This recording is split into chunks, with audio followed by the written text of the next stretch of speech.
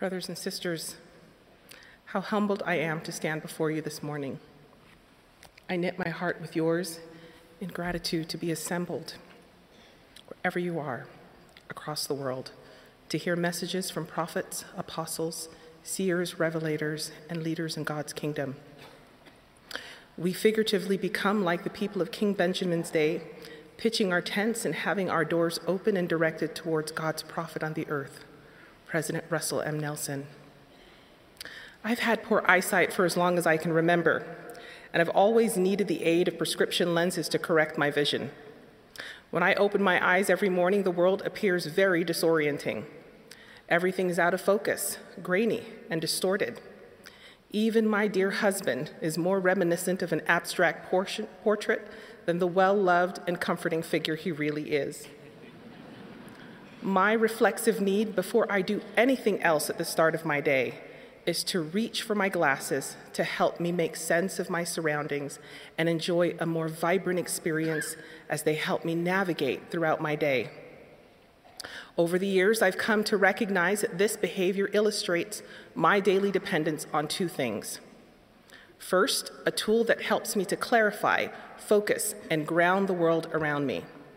And second, a need for tangible guidance to continually point me in the right direction. This simple routine practice mirrors to me a significant observation about our relationship with our Savior, Jesus Christ. In our lives that are often filled with questions, worries, pressures, and opportunities, our Savior's love for us individually and as his covenant children, along with his teachings and laws, are available daily resources that we can depend on to be a light which shineth, enlightening our eyes and quickening our understandings. As we seek for the blessings of the Spirit in our lives, we will be able to, as Jacob taught, see things as they really are and as they really will be. As covenant children of God, we have been uniquely blessed with a rich supply of divinely appointed tools to improve our spiritual vision. The words and teachings of Jesus Christ, as recorded in scriptures and messages from his chosen prophets, and his Spirit received through daily prayer, regular temple attendance, and through the weekly ordinance of the sacrament, can help to provide and restore peace and provide the necessary gift of discernment that brings Christ's light and his understanding to the corners of our life and in a world that may be cloudy. The Savior can also be our compass and our pilot as we steer through both the calm and the turbulent waters of life. He can make plain the correct path that leads us to our eternal destination. So what would he have us see, and where would he have us go?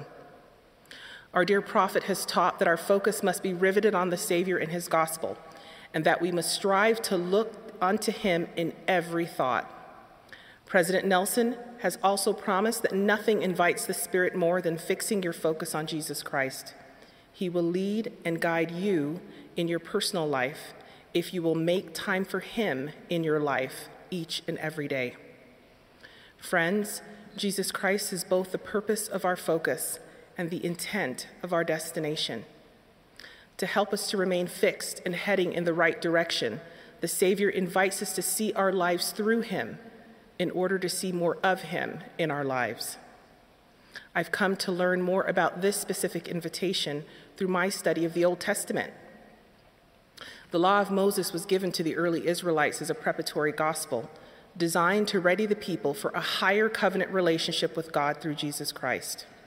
The law, rich with symbolism, pointing believers to look forward to the coming and atonement of Jesus Christ, was meant to help the people of Israel focus on the Savior by practicing faith in him, his sacrifice and his laws and commandments in their lives, intending to bring them to a greater understanding of their Redeemer.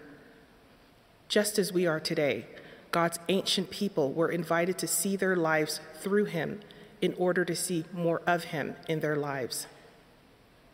But by the time of the Savior's ministry, the Israelites had lost sight of Christ in their observances, setting him aside and adding to the law unauthorized practices that had no instructive symbolism, pointing to the true and only source of their salvation and redemption, Jesus Christ. The everyday world of the Israelites had become disoriented and obscure. The children of Israel in this state believed that the practices and rituals of the law were the path to personal salvation, and in part reduced the law of Moses to a set of protocols administered to rule civilian life. This required the Savior to restore focus and clarity to his gospel. Ultimately, a great portion of the Israelites rejected his message, even going so far as to accuse the Savior, he who gave the law and declared that he was the law and the light, of breaking it. Yet, Jesus, in his Sermon on the Mount, speaking on the law of Moses, declared, "Think not that I am come to destroy the law or the prophets.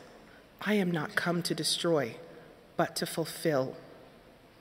Then the Savior, through his eternal atonement, ended the codes, regulations, and ceremonial practices observed by the people of Israel at that time. His final sacrifice led the shift from sacrificial burnt offerings to our rendering of a broken heart and a contrite spirit, from the ordinance of sacrifice to the ordinance of sacrament. President M. Russell Ballard, teaching on the subject, said, in a sense, the sacrifice changed from the offering to the offerer. When we bring our offering to the Savior, we are being invited to see more of Jesus Christ in our lives as we humbly submit our will to him in recognition and understanding of his perfect submission to the will of the Father. When we fix our sight on Jesus Christ, we recognize and we understand that he is the only source and way to receive forgiveness and redemption, even unto eternal life and exaltation. As an early follower of the gospel, I encountered many who observed and perceived changes in my behaviors, practices, and choices after I joined the church. They were curious about the whys of what they were seeing, why I chose to be baptized and join this congregation of believers, even the Church of Jesus Christ of Latter-day Saints, why I refrain from certain practices on the Sabbath, why I'm faithful in keeping the word of wisdom, why I read the Book of Mormon, why I believe in and incorporate the teachings of modern-day prophets and apostles into my life, why I attend weekly church meetings, why I invite others to come and see, come and help, come and stay, and come and belong. At the time, those questions felt overwhelming and transparently sometimes accusatory. But as I grappled with people's scrutiny, I came to realize that their probing was in fact my first invitation to pick up and put on a pair of spiritual lenses to clarify, focus, and solidify what motivated my adherence to gospel practices and standards. What was the source of my testimony? Was I only carrying out outward performances without allowing those practices connected to God's laws to strengthen my faith in Christ, or demonstrate understanding that Jesus Christ is the only source of power in my observances? Through rigorous effort to look to and for Jesus Christ in my every thought and deed, my eyes were enlightened and my understanding quickened to recognize that Jesus Christ was calling for me to come unto him. From this early season of discipleship in my youth, I can recall an invitation extended to me by the missionaries to join them as they taught the gospel to a group of young girls my age. One evening, seating in the family home of one of these young women, their tender question of why I believe pricked my heart and allowed me to testify to them with deepened understanding of the Lord's vision about the spiritual motivations of my discipleship, and has refined my testimony going forward. I learned then, as I know now, that our Savior Jesus Christ directs our feet to meeting houses each week to partake of his sacrament, to the house of the Lord to make covenants with him, to the scriptures and teachings of prophets to learn of his words. He directs our mouths to testify of him, our hands to lift and serve as he would lift and serve, our eyes to see the world and each other as he does, as they really are and as they really will be. And as we allow him to direct us in all things, we receive testimony that all things denote there is a God. Because where we look for him, we will find him each and every day. This I testify in the sacred name of Jesus Christ. Amen.